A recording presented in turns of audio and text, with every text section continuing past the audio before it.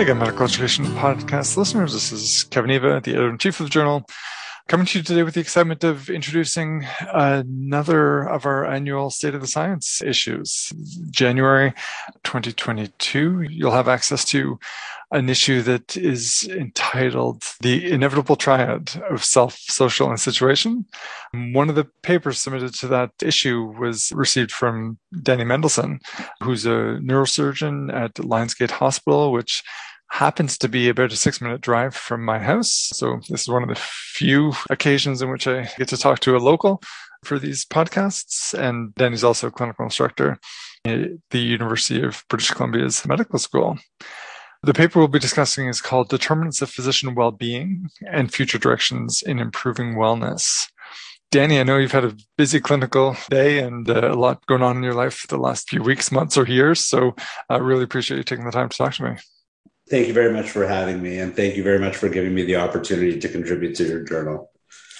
You know, it's an opportunity well taken because it's a very interesting overview of the issues of well-being and wellness. And I don't have to tell you just how big this literature is getting and how predominant people's concerns are about wellness or burnout or related issues. What was it that got you interested in the domain and pursuing this line of thinking?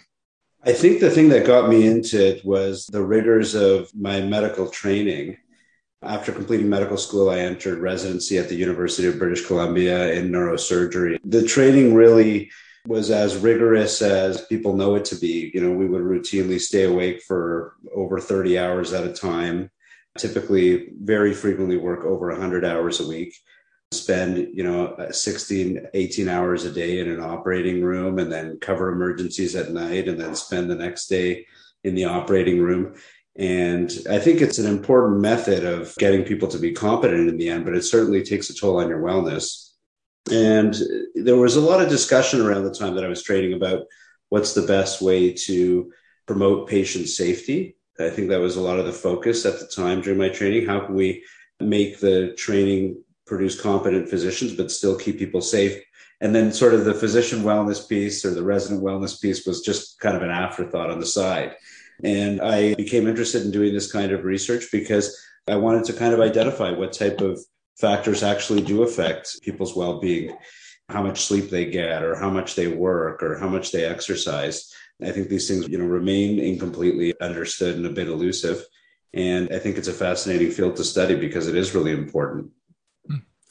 Well, and if I tie that back to what I alluded to in mentioning the focus of the issue, the self, the social, and the situation, you just named a couple of individual factors that will have an influence. And you mentioned the workplace and the corporate culture that can have an influence as well. For your particular academic interests, has there been a particular area of focus or priority that you've given to trying to better understand the problems? I mean, the main studies that I completed towards this were really about work hour restrictions, about how much sleep people get, how many hours they work, and how much it impacts burnout, job satisfaction. So I think burnout is something that I've put quite a bit of focus on. Is that because of the dominant perspective or things that you've observed in terms of how the situation in which you're working contributes to those problems of burnout? What is it that led you down that particular path? That's an excellent question. And it certainly is something that I've observed that, on the theme of self in this issue, that individuals are human beings and they go through different stages in their lives, and different work demands or personal events that are taking place impact their well-being and their performance. And you observe people go through challenging circumstances at work demands, challenging situations with patients, and you see the impact that the burnout has on their ability to train, to do their role, to provide competent care. And it's been something that I became fascinated in because it's a difficult thing to study. And I felt that it was poorly understood, but an extremely important element of physician training, of physician practice that deserves more attention, and I'm happy to see has been gaining more attention. So what does the effort that you put into this paper lead you to conclude in terms of where there are opportunities for intervention or how that attention can be turned into something that's actually beneficial? Well, this paper was a really fascinating process for me. I got a chance to take another look at all the literature that's out there and see the state of that particular topic in medicine, physician well-being, burnout. And I'm very pleased to see that sort of the red alert signal has gone out and that people recognize that it's a problem. So that's good. There has been quite a lot of attention on identifying factors that contribute to burnout. And I think that's also important to understand. But my impression of the current state of the literature is that there's kind of a gap that needs to be filled now between the bench and the bedside. We're in need of sort of some translation medicine to take place where we look at what's been done already and actually try to come up with solutions and interventions that will have the types of outcomes we want to achieve in terms of getting physicians to be focusing on their own well-being, to be aware of the issues and to be more well, because we know that when physicians aren't well and trainees aren't well, that it impacts their own well-being, but not just their own well-being, but patient care. So I think the point I tried to get across in this paper is that traditional scientific approaches like basic science and randomized controlled trials may not necessarily be the best methods for driving real change in this field that's evidence-based. And I tried to put a more of a quality improvement spin on things. This field of quality improvement is relatively new within science. And the concept is that we're going to measure, we're going to try things that should work, and then we're going to measure again. And if we get improvements in the outcomes that we're looking for, that's kind of good enough. We don't need an RCTs with p-values. We need things that are going to quickly achieve desired results. And so I think there's a lot that we can gain from fields outside of basic science and clinical research, like corporate wellness and quality improvement methods, that we can draw on those types of methods for achieving the desired outcomes we want. And I think that if they could be applied to workplaces, family medicine practices, to undergraduate medicine training programs, to residency training programs, to hospital-based practices, that we can get the types of outcomes that we're looking for. And quality improvement systems like that, we often think about as being driven by the people responsible for the programs, the program directors in the residency case in our context, but the dean, the hospital administrators. How does an individual engage in quality improvement activities that relate to the burnout and wellness issues that you're describing? That's an excellent question. And I think it's one of the gaps that I identified in preparing my review paper. I think within undergraduate medicine, there's the type of infrastructure that you described, the type of human resources of there's a dean, there's, the offices, there's the program directors, there's people who are actually responsible for the trainees. And I think there's a growing consensus that it's not just about training competent people, but we need well-functioning, resilient trainees and physicians who are going to be able to handle challenges and not become burnt out. And so I think in undergraduate medicine, there is more of that infrastructure. And once people get into practice, what I'm seeing is there isn't really a clear consensus on whose responsibility it is. So for instance, in my type of practice, I have a private practice. I have privileges at a hospital. I'm responsible for providing emergency care and elective surgical care. So who exactly is responsible? Is it sort of the head of the Department of Surgery? Is it the hospital administrators? There's also regulatory bodies, I should say, right? There's the College of Physicians and Surgeons. There's continuing medical education, like in the Royal College. And so we need to get a better understanding, I think, for after medical education, for the continuing medical education part of who are the appropriate bodies to be, assisting to address this problem, because you're absolutely right that individuals can't do it on their own.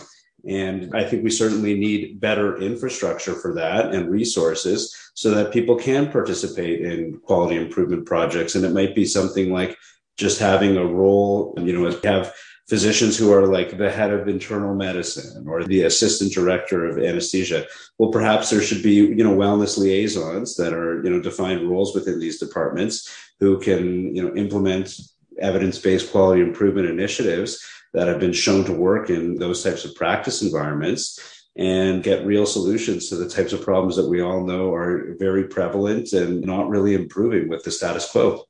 So thinking about those individuals then, if departments were to take your advice and empower somebody to take the lead on those things, you mentioned in the paper the importance of transformational change, moving to a culture that is a culture of wellness. Where would you encourage that person to start in terms of how to begin such a big task? Okay, so that's an excellent question. And I think we can use the analogy of the transformational change that I think has been ongoing in the field of patient safety, where it's been recognized that medical errors are a huge contributor to morbidity and mortality. And, there was that seminal paper in 1999, the Institute of Medicine, To Err is Human.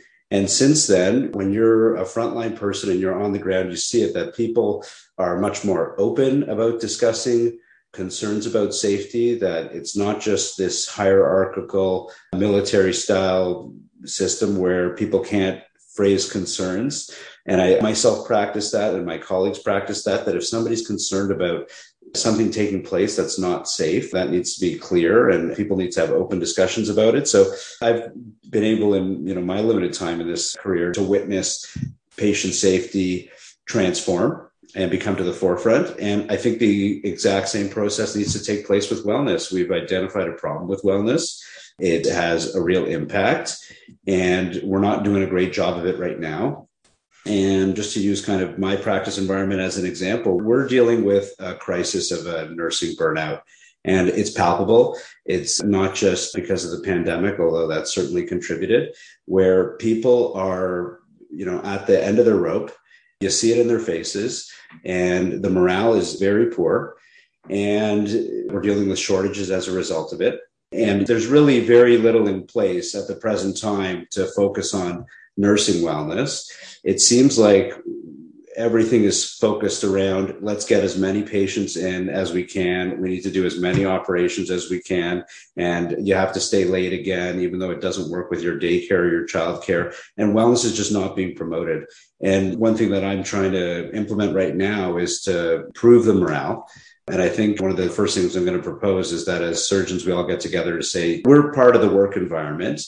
We need liaisons, people whose roles are to listen to the concerns that our colleagues have, find out what kind of things are contributing to their burnout, what kind of things are affecting their wellness, figure out what we can do to improve that. And I think a lot of it is, for having people feel heard, having people feel that their wellness is a priority to the employer, to the colleagues that they work with.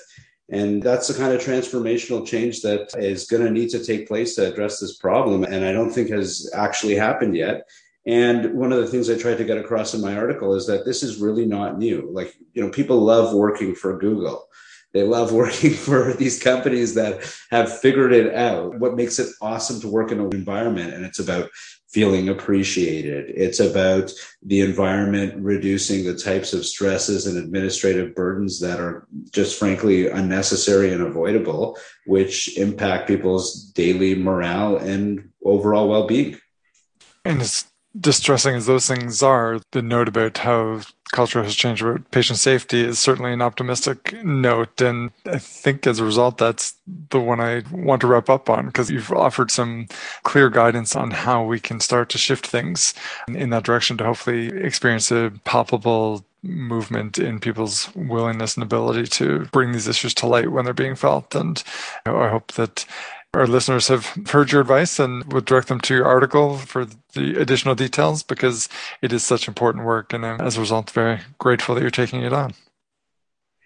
Well, yeah, no, thank you. And I mean, the last comment I'll say is that part of what's so challenging about this field is that we're dealing with something that's hard to define. It's intangible. It's easy for it to be ignored. It's, for years we had a patient safety issue and outcomes weren't measured. And now there's all these quality improvement initiatives where we're trying to reduce infection rates and do all these things. And we've got great metrics. And the metrics just are not where they need to be for us to really implement quality improvement programs. But the solutions are out there. We can draw from what we've done with patient safety to achieve transformational change and cultural shifts in the importance of well-being at work. And we can draw on strategies that have been used in the corporate world and apply quality improvement methods that are probably more suitable for addressing this type of problem, rather than sort of sticking to the inside the box framework of basic science and randomized trials. It was a challenging article for me to write for the reasons I mentioned, that it's a bit of an intangible outcome and it's hard to define wellness and it's hard to really come up with interventions. But I learned a lot about what other fields have done and what other knowledge and wisdom we can take from in order to apply to this important problem. Definitely. And you can tell it's a hard article to write because it does bring together so many diverse ideas. And so it needs somebody to take it on, and you did that well. And so for those who want to see the end result, as I mentioned at the top, you'll find it in the January 2022 issue of Medical Education with the title Determinants of Physician Wellbeing and Future Directions in Improving Wellness, and the author being Daniel Mendelsohn. Thanks again, Danny. Thank you very much for having me. Have a great day.